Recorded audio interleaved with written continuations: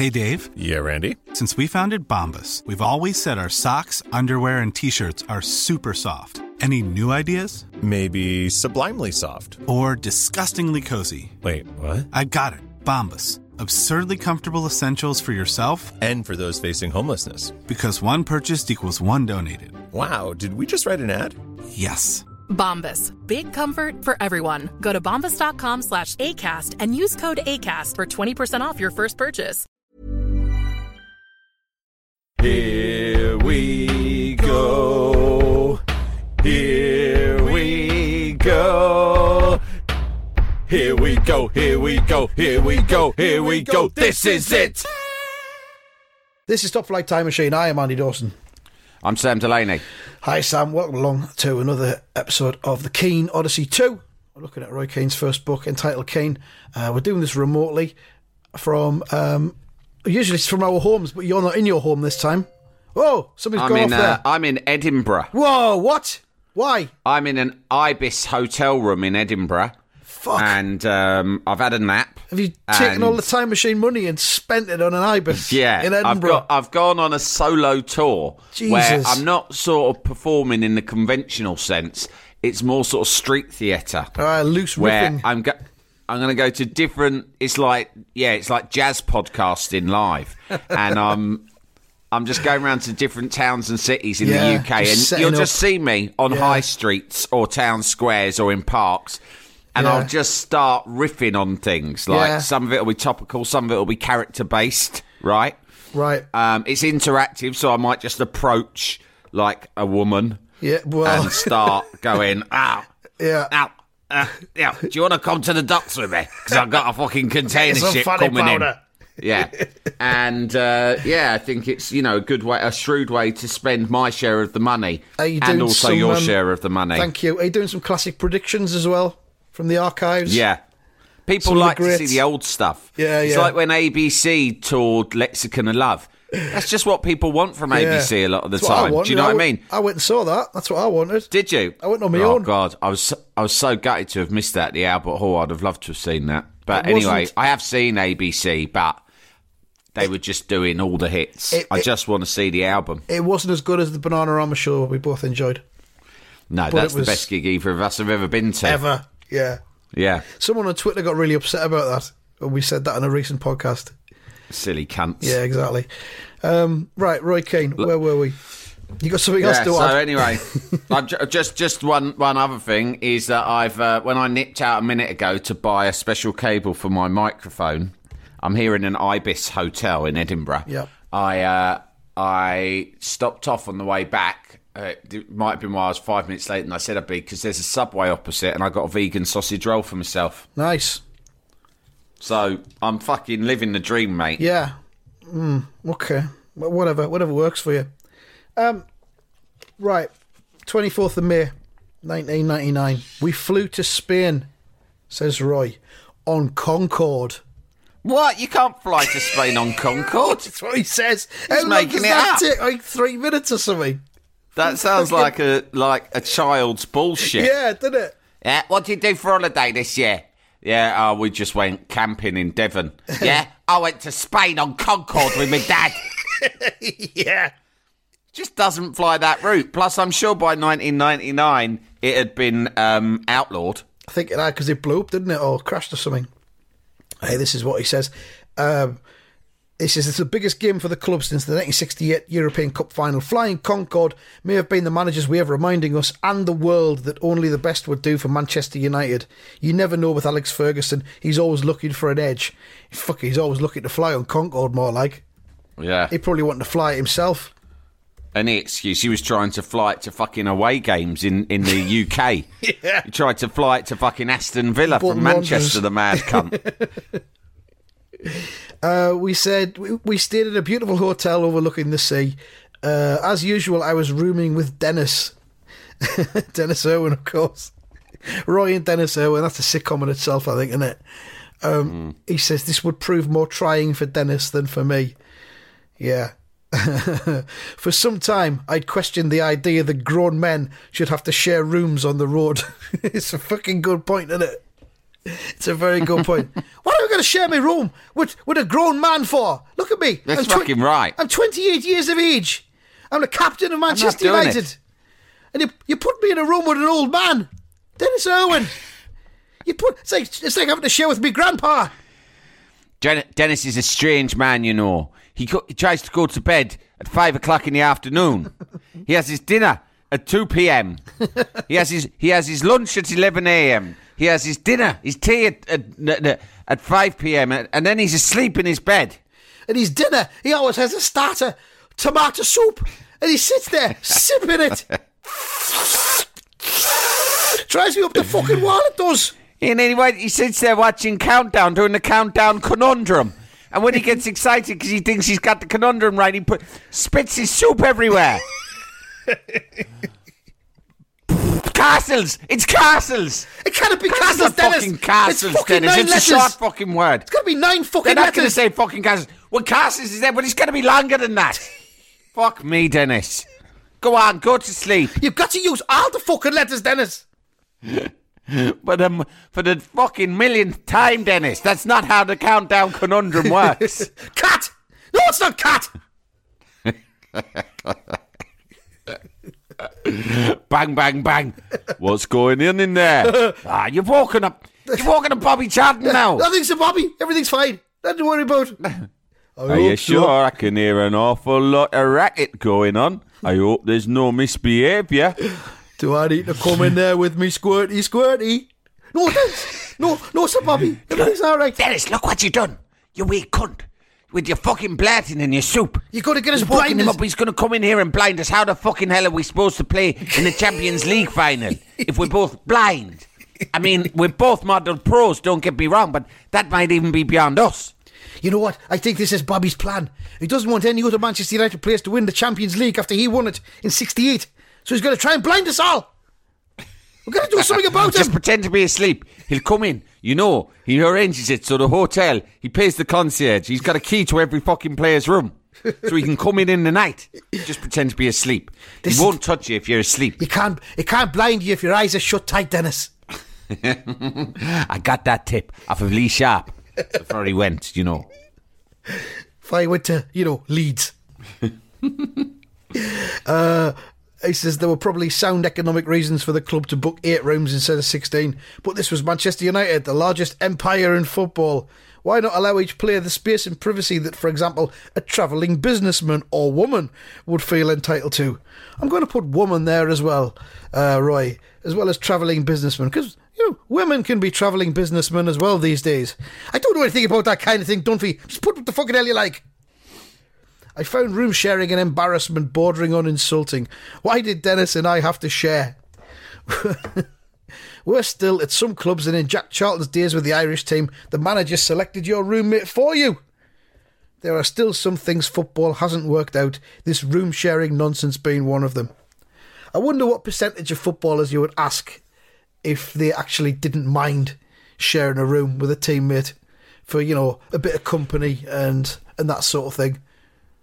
What do you reckon? I've got 2 experiences of sharing a room with another man in adulthood. Can I just say that? Can I just say before you go any further that on our forthcoming Top Flight Time Machine live shows, I will not be sharing a room with you at any point. Fucking right, mate. Don't take it personally. I turned up I might have told the story, but I turned up in Dublin in about 1999, and Chris Evans was doing the Virgin Breakfast Show and TFI Friday. That, yeah. And one of the things that happened that was really awful was we'd got a flight first thing in the morning, and when we fucking got to Dublin, it was still only about 10 a.m. And you know what it's like when you've had to get up at 4, you're fucked. And I knew I didn't have to do any work till the evening, so all I wanted to do was fucking crash out. Basically, not to be too crude about it, but you want to have a shit, a shower, and a kip. Right, yeah. And we get to we're all in these 2 minivans. We get there. Chris Evans and all of his mob get out at the fucking Clarence, which is where they were doing the shows from, right? And also, it's the hotel belonging to U2, and it's a fucking amazing hotel. Is that we what all you get did? out there and stand in a queue, right? And I finally get to the front of the queue because I'm at the back. And the PR looks at me and goes, "What are you doing here? I thought you were still in the van. You're not staying here. You're staying up the road." So I get back in the fucking van. Don't worry. The PR who's arranged it all, he's staying in a nice hotel, so he sorted himself out before me. I go down there. I'm with this photographer I've only just met on the plane, right? This like bloke who's a fucking like what would turn out to be a nutter. We get to the hotel room. They give us one key, and I go, "What's this? We need 2 rooms." They go, "No, you've been booked into one room, a twin room together." And I was just like, my heart sank. You know, you just want to take off your fucking trousers and like romp around like a baby does, you know. Yeah. And that's what I've been doing here in the Ibis, right? And that's why you were late. They go, I said, "Look, I don't fucking care. I'll pay. Just give me another room." They go, "No, it's St. Patrick's Day. We're all booked up. You won't get any other rooms anywhere." So I go, "Fuck." So he didn't seem that bothered. We go up to the room, and he just goes to me, "Listen, mate, I know we've only just met, and now we have to share a room together, and you probably just want to crash out, but that's going to be weird now if we both go to sleep. Neither of us are going to be able to handle it. So there's only one thing we can do." And no, that's it. He didn't say so. I went to the toilet. When I came back out, he had opened up the fucking minibar, removed every single drink, and opened all of them. Every single miniature, every single bottle of wine, every single can of beer. He wasn't drinking them, but they were all laid out on the table, open. And I went, "What's this?" And he went, "Well, look, you know, we can't sleep. This is a complete nightmare. We don't want to share a room. We've got hours to kill, so we might as well just drink all of this and get pissed together." And he goes, "You know," and I said, "No, I don't want to get pissed." And he said, "Yeah, well, look, I've opened it all now, so either way we're paying for it, so we might as well just fucking get drinking." Did he not have the sense? Did he have the sense to just go across the road and get some cans from a fucking offie? No, I think he thought, I don't know, I think it was a power play. I think he was a bit older than me, and I think he was trying to show that he was a sort of a bad man, and he was sort of throwing down the gauntlet as if to say, "Are you ready for this?" Yeah, complete cunt. But I did start drinking with him, and in the end we just fell asleep. But nothing happened, I'm not nothing saying it sexual. Did. And even if it did, there's nothing wrong with that. No, there's nothing wrong with it. I'm just saying the way that I ended that story made it sound like, and in the end we cuddled up and fell asleep. Yeah, it was more like someone fell asleep in a chair. It did kind of sound like you fell asleep in each other's arms, but, whatever. Yeah. Another time we went on another press trip. I went to Euro 2000 when we beat... when we were 2-0 up against Portugal. Do you remember at half-time we were 2-0 up against Portugal, and then the second half they beat us 3-2. I went to that game with a load of journalists, and again, they fucking stuck us into rooms with people that we'd never met before until we were on the coach. Jesus Christ. And I went out in the evening, and the bloke I was sharing a room with was obviously a bit boring, and he just went to bed at like some early hour. Like Dennis Irwin. And... yeah, he did a Dennis Irwin on me. When I got in from the coffee shop or wherever I'd been, quite late, a bit pissed up and all the rest of it, I remember having to, like, fucking undress all quietly like you do with your girlfriend or your wife when you've come in late from the pub. Taking your trousers off super slowly so the belt doesn't make a noise.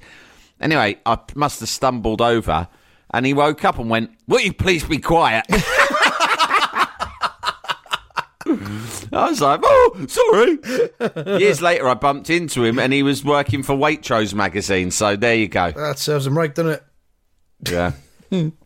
So Roy says, on one hand, the club expect you to go out and play like a man to win matches for them.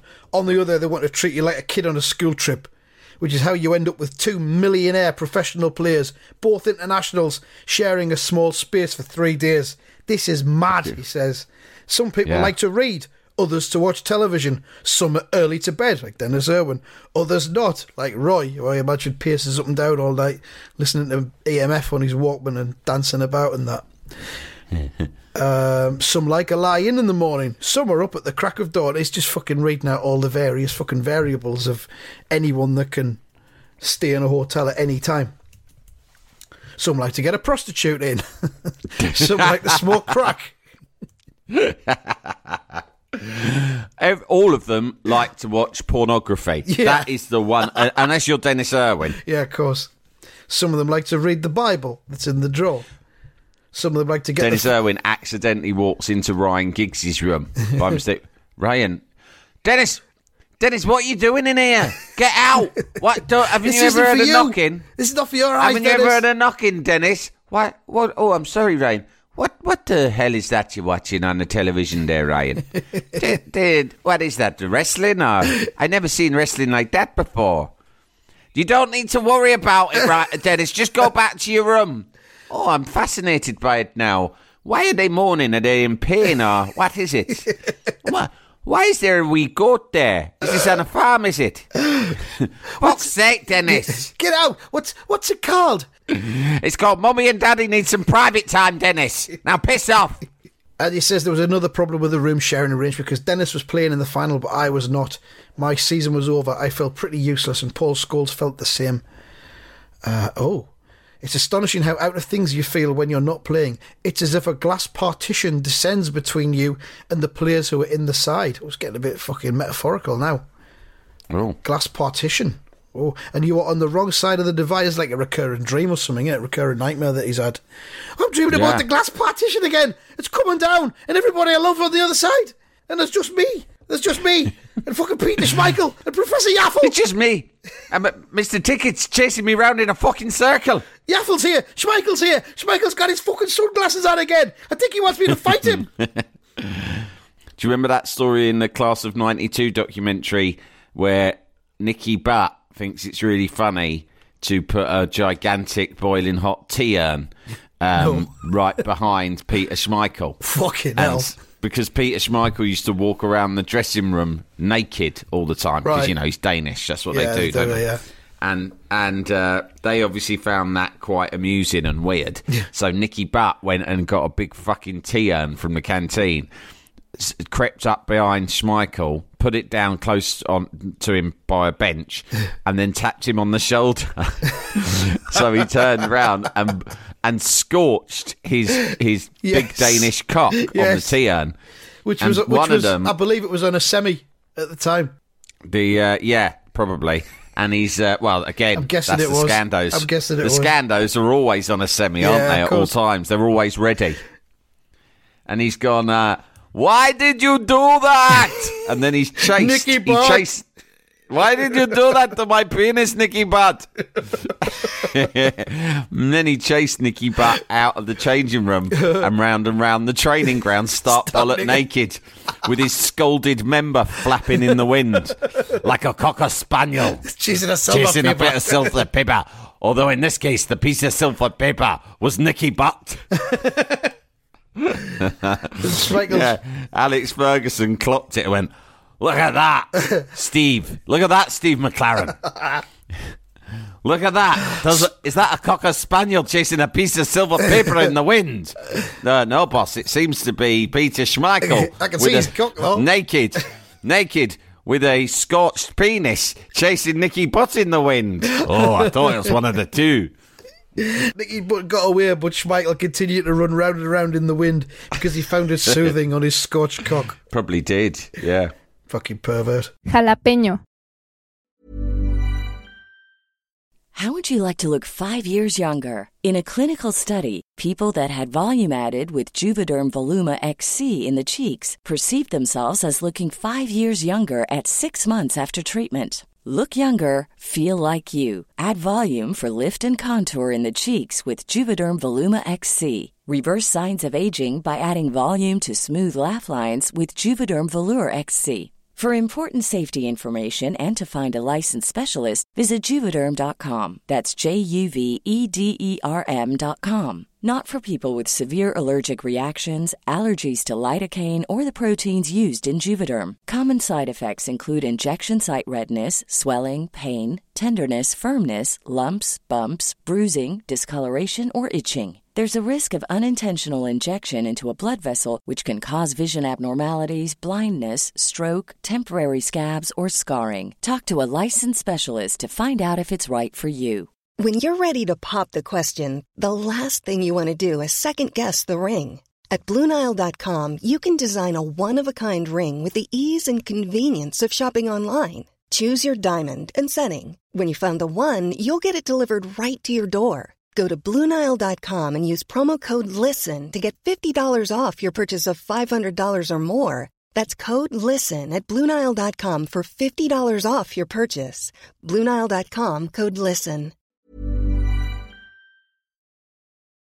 Jalapeño. After training and a meal on Monday night, the players began drifting off to bed. Paul Scholes and I were left to our own devices. Some United fans were in the hotel bar. We joined them for a few drinks. What the fuck? That can't be right. Footballers are better to play the Champions League. Well, they're not better to play, but, on duty for the Champions League final, getting pissed up with fans.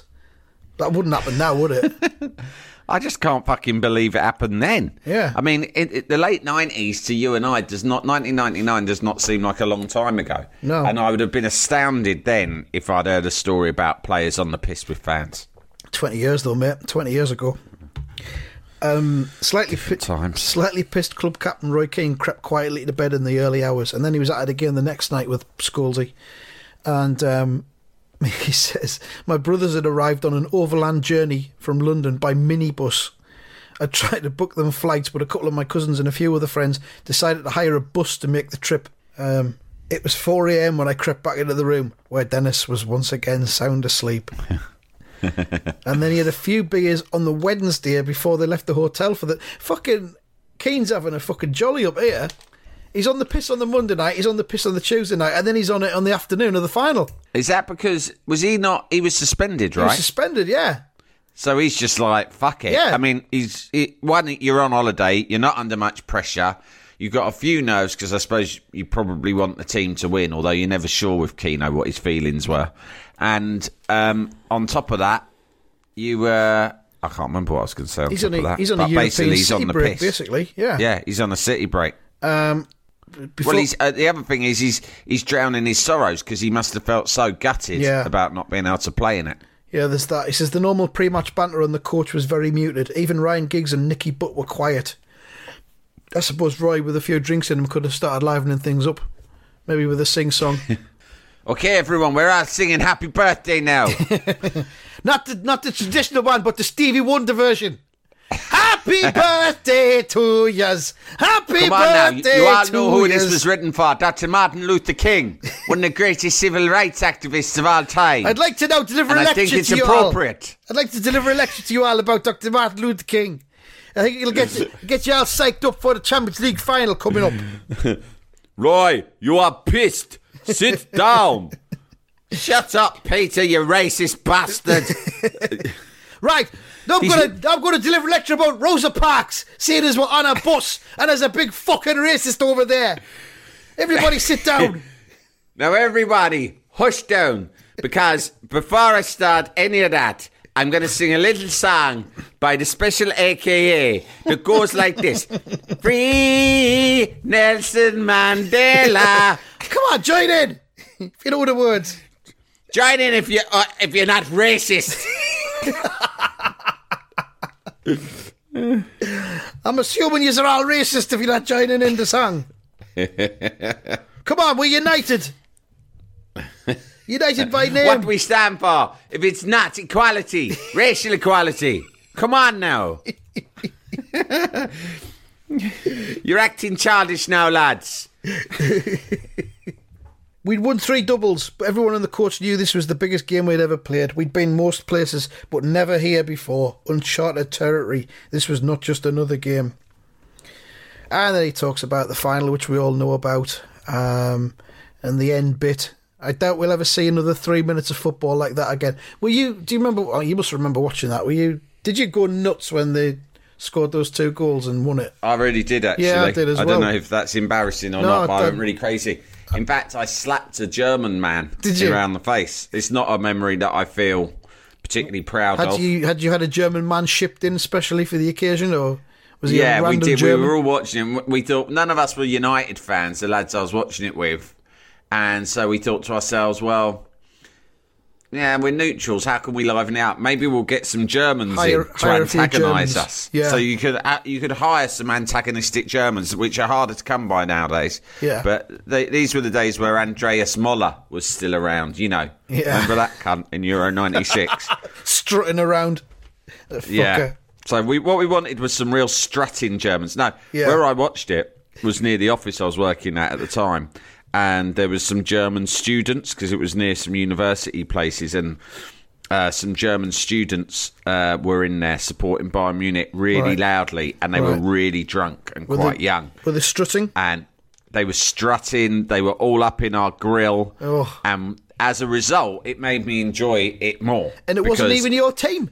It wasn't even my team, but that's what I mean. Had it been my team... Fucking hell, imagine it would have been different.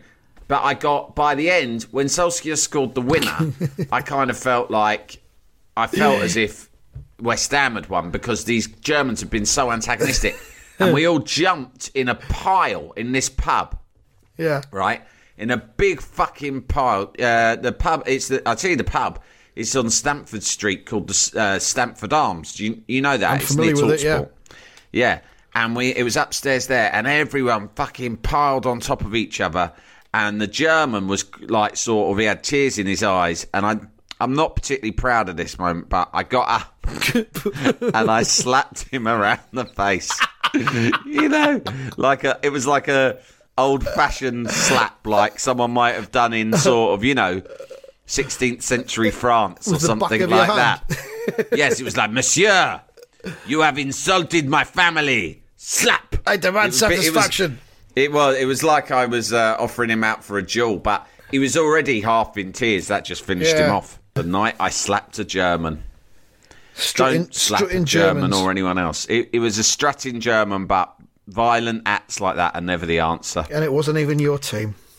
One day I've been pitching a documentary whereby I try to find him. Yeah. The young German I slapped on that fateful night in 1999 and go and make amends. Yeah, you can get him to slap you back. Yeah, exactly. With interest. Yeah. 20 years of interest. Fucking hell. He'll be bigger now as well. He will be, yeah. 20 years of beer and sausages, he would have really beefed up. I mean, let's be honest, the only reason I was bullying him that night is because I was older and bigger than him. Yeah. Now I'm a decrepit old man.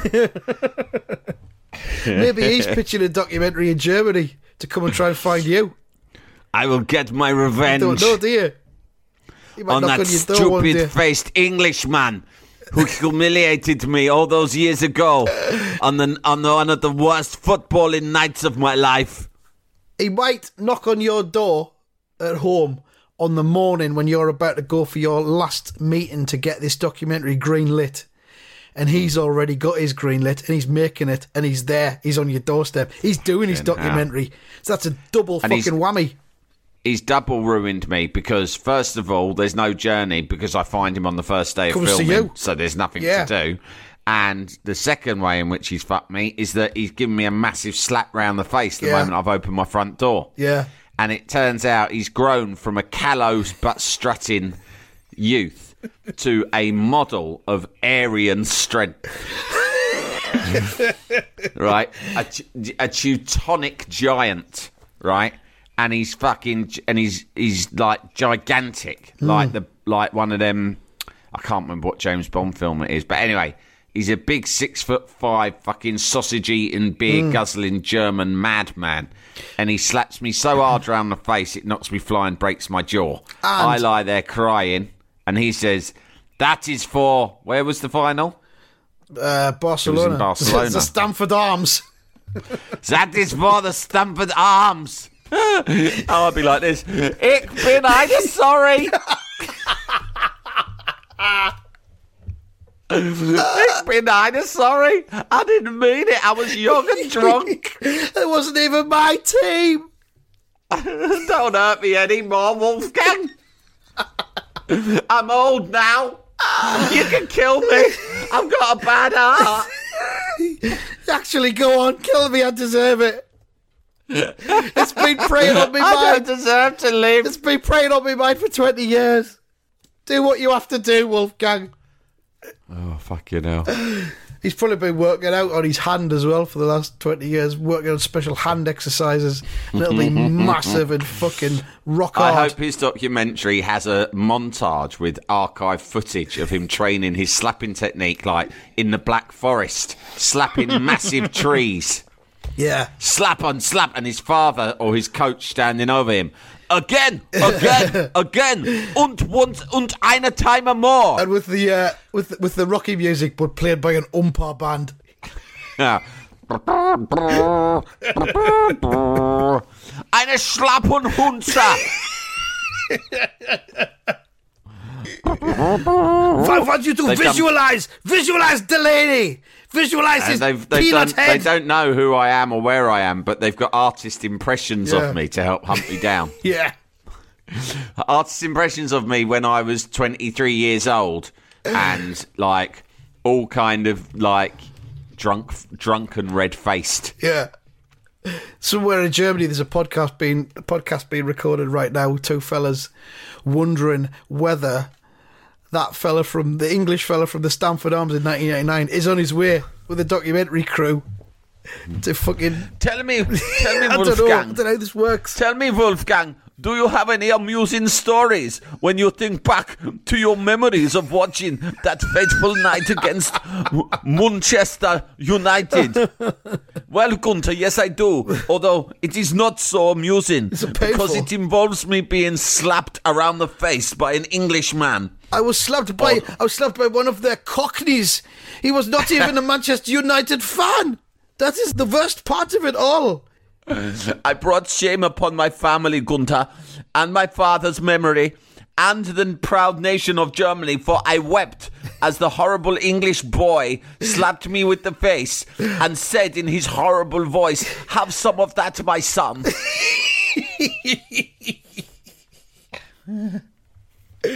I wonder if there is a German version of Top Flight Time Machine. We need to track it down if there is. Get them on.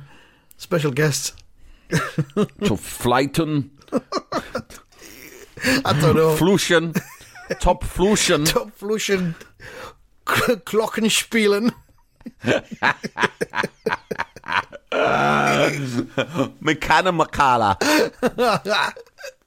No doubt one of the fucking listeners will tell us what it's supposed to be called in German. Where are we? Yeah, so Manchester United won the Champions League. Roy wasn't playing. Paul and I were reluctant to respond when the manager urged us forward to receive our medals. We were in football limbo behind the invisible glass fucking wall, of course. I tell you what, I'm in football limbo here, Scholesy. How about you? Wake up! Do you not feel that you're in fucking football limbo too? Yeah, whatever, Roy. Yeah, football limbo. Yeah, whatever. You fucking wee ginger freak. Sorry, Scholesy, I shouldn't have said that to you. It's just really emotional for me with this limbo business. I've got half a mind to throw you against the invisible glass wall.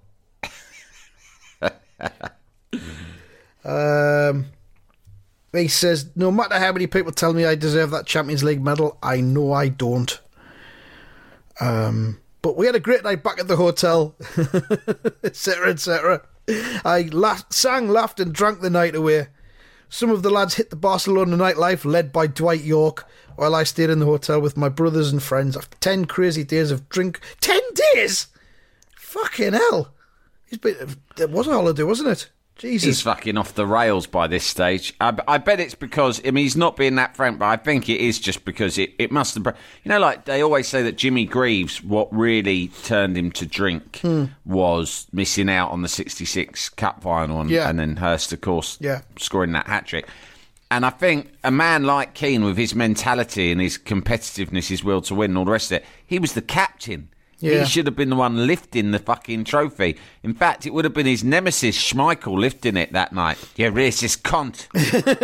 They wouldn't let you lift it if they knew what your feelings were about Rosa Parks. I got a good mind to ring Amnesty International before they do the presentation.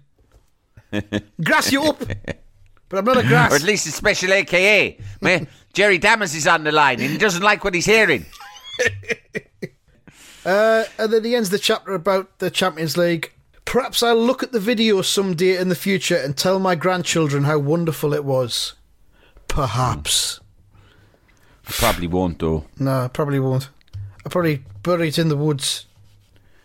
With all the other memories, some of which I'm not at liberty to outline here in printed word. Can't legally put them in the book. So, there we are. That's the end of this episode, and that's how Roy Keane didn't win the Champions League. But had a fucking lovely holiday in Spain for 10 days. Yeah, lesson for all of us there. Made up for it. Good stuff. Oh mate, I'd relish a lovely holiday for 10 days in Spain right now. Even if you've got to share a room with Dennis Irwin. I think if it was free, if someone said to me, you can have a free holiday in Spain for 10 days, it's quite a nice hotel. It's like 4 stars. It's free. All inclusive? It's all inclusive. You have to pay for your flights. That's fine. I could probably get a cheap EasyJet. Right. But the accommodation and all your expenses there at the all-inclusive, all covered. Only caveat is you have to share a room with Dennis Irwin, and you have to. No tricks like upgrading or anything like that. Is there, in the evenings, is there entertainment other than, like, say, bingo? Maybe some live music. It's live music. Is it the same? Disco. Is it the same kind of entertainment team that work around the pool during the day? Do they then do the shows at night as well? Well, bit half-assed. From my experience, it'll be yes. It'll be the same people. It'll be the I can't remember what they call them at Club Med. Animation team they got called last place I was at. Yeah. Don't know what that means. Aqua aerobics in the day. Yeah. And then in the evening they'll do like tonight's tropical disco theme or something like that. Night. Or Hawaiian party, and we all wear like garlands that they hand you as you walk into like the restaurant bit. Yeah. I went to one in the Caribbean once years ago, and it was two people doing practically everything, and one was called, I'm not joking, right? One was called the Lady Jennifer, right? She was never called Jennifer. She was always referred to as the Lady Jennifer. And now coming up on the stage is the Lady Jennifer, joined by her partner in crime, Sexual Chocolate, right? I mean, this was after coming to America, so he probably had got the name from there, but he genuinely was called Sexual Chocolate, and even on his staff badge, it said Sexual Chocolate. Fucking and hell. They did fucking everything. They did the aqua aerobics in the day, the dancing in the night, everything. I think they even ran the fucking creche. I'm glad I didn't have kids, because I wouldn't want someone called Sexual Chocolate running the creche with my Jesus kids. Jesus Christ. I went to Bliss all-inclusive in Kos a few years ago, and one of the entertainments one night was Michael Jackson tribute night, and then this one guy doing Michael Jackson, but he was just miming to the songs. He wasn't like singing them himself. And at one point he disappeared from the stage, and everyone was like, "Ooh, where is he?" It was like an amphitheater stage, so like behind the stage was a big wall, and he disappeared. Then all of a sudden you saw the top two rungs of a ladder appear behind the wall behind the stage. And then a few seconds later, Michael Jackson appeared at the top of the ladder behind the wall and waved at everyone. That is a great move. That was the show-stopping moment. Yeah, well, you know, like, people talk about him inventing the moonwalk, and the first time he unveiled that. Apparently, before he died, that was his next. That was going to be the successor to the moonwalk. Going up a ladder. Yeah, he'd got the move. He had got the move because he was heavily influenced at that stage in his career by Mr. Bennett, who was the caretaker out of Tony Hart's heart attack show. Yeah. The calamitous caretaker, because he was always peeping over things on the ladder, wasn't he? Yeah. Of course, all the Michael Jackson tribute acts now, they don't use ladders anymore. It's all reach and wash. I was going to ask you, mate, just quickly before we go, because I'm sure all the people who subscribe to this service to listen to this podcast all the time, they want to hear this on their Roy Keane thing. But I was having a chat with my sister and her boyfriend the other day about Michael Jackson, and they said, "Oh, how do you feel about it?" They live in New York, right? And there's a lot of PC-ness in New York. I think in New York, as in LA, the PC-ness and the liberal thinking's gone more extreme as a response to Trump. Right. And they were like, I said, what do you mean, how do I feel about Michael Jackson? I think they saw I had a load of Michael Jackson albums, you know. Out. You've been playing them all. Yeah, and how do you feel about listening to it these days? I said, I feel great about listening to it. Why wouldn't I? Fucking Off the Wall's probably my favourite album of all time. And they went, oh, yeah, okay, cool, yeah, we're with you. It's just that in New York, if like a song comes on, people like really all look at each other in a bar or whatever and like draw breath, and then it gets taken off quite quickly. Oh, fucking hell. But I'm like, I don't give a fuck. I haven't watched this documentary about him being a nonce. I've always assumed he was a nonce anyway. Do you know what I mean? I don't think by listening to fucking Pretty Young Thing that I am endorsing noncery. There's the music and there's the artist. Yeah, I'm quite happy to listen to anything up to and including Thriller, because it's kind of after then when the nonsense starts, so that's my get out. And after Thriller, there's fuck all worth listening to anyway. Well, interesting, because that was when the music went downhill. Although I do quite like Bad, but to me it's all about Thriller and Off the Wall. I don't mind Bad. There's some good tracks on there, but it's not as good as the previous two. Yeah, and maybe the nonsense just started to be a distraction to from his music. From his muse. Yeah, can happen, I suppose. Anyway. Yeah. This has been the Roy Keane Odyssey. Bye-bye. Bye.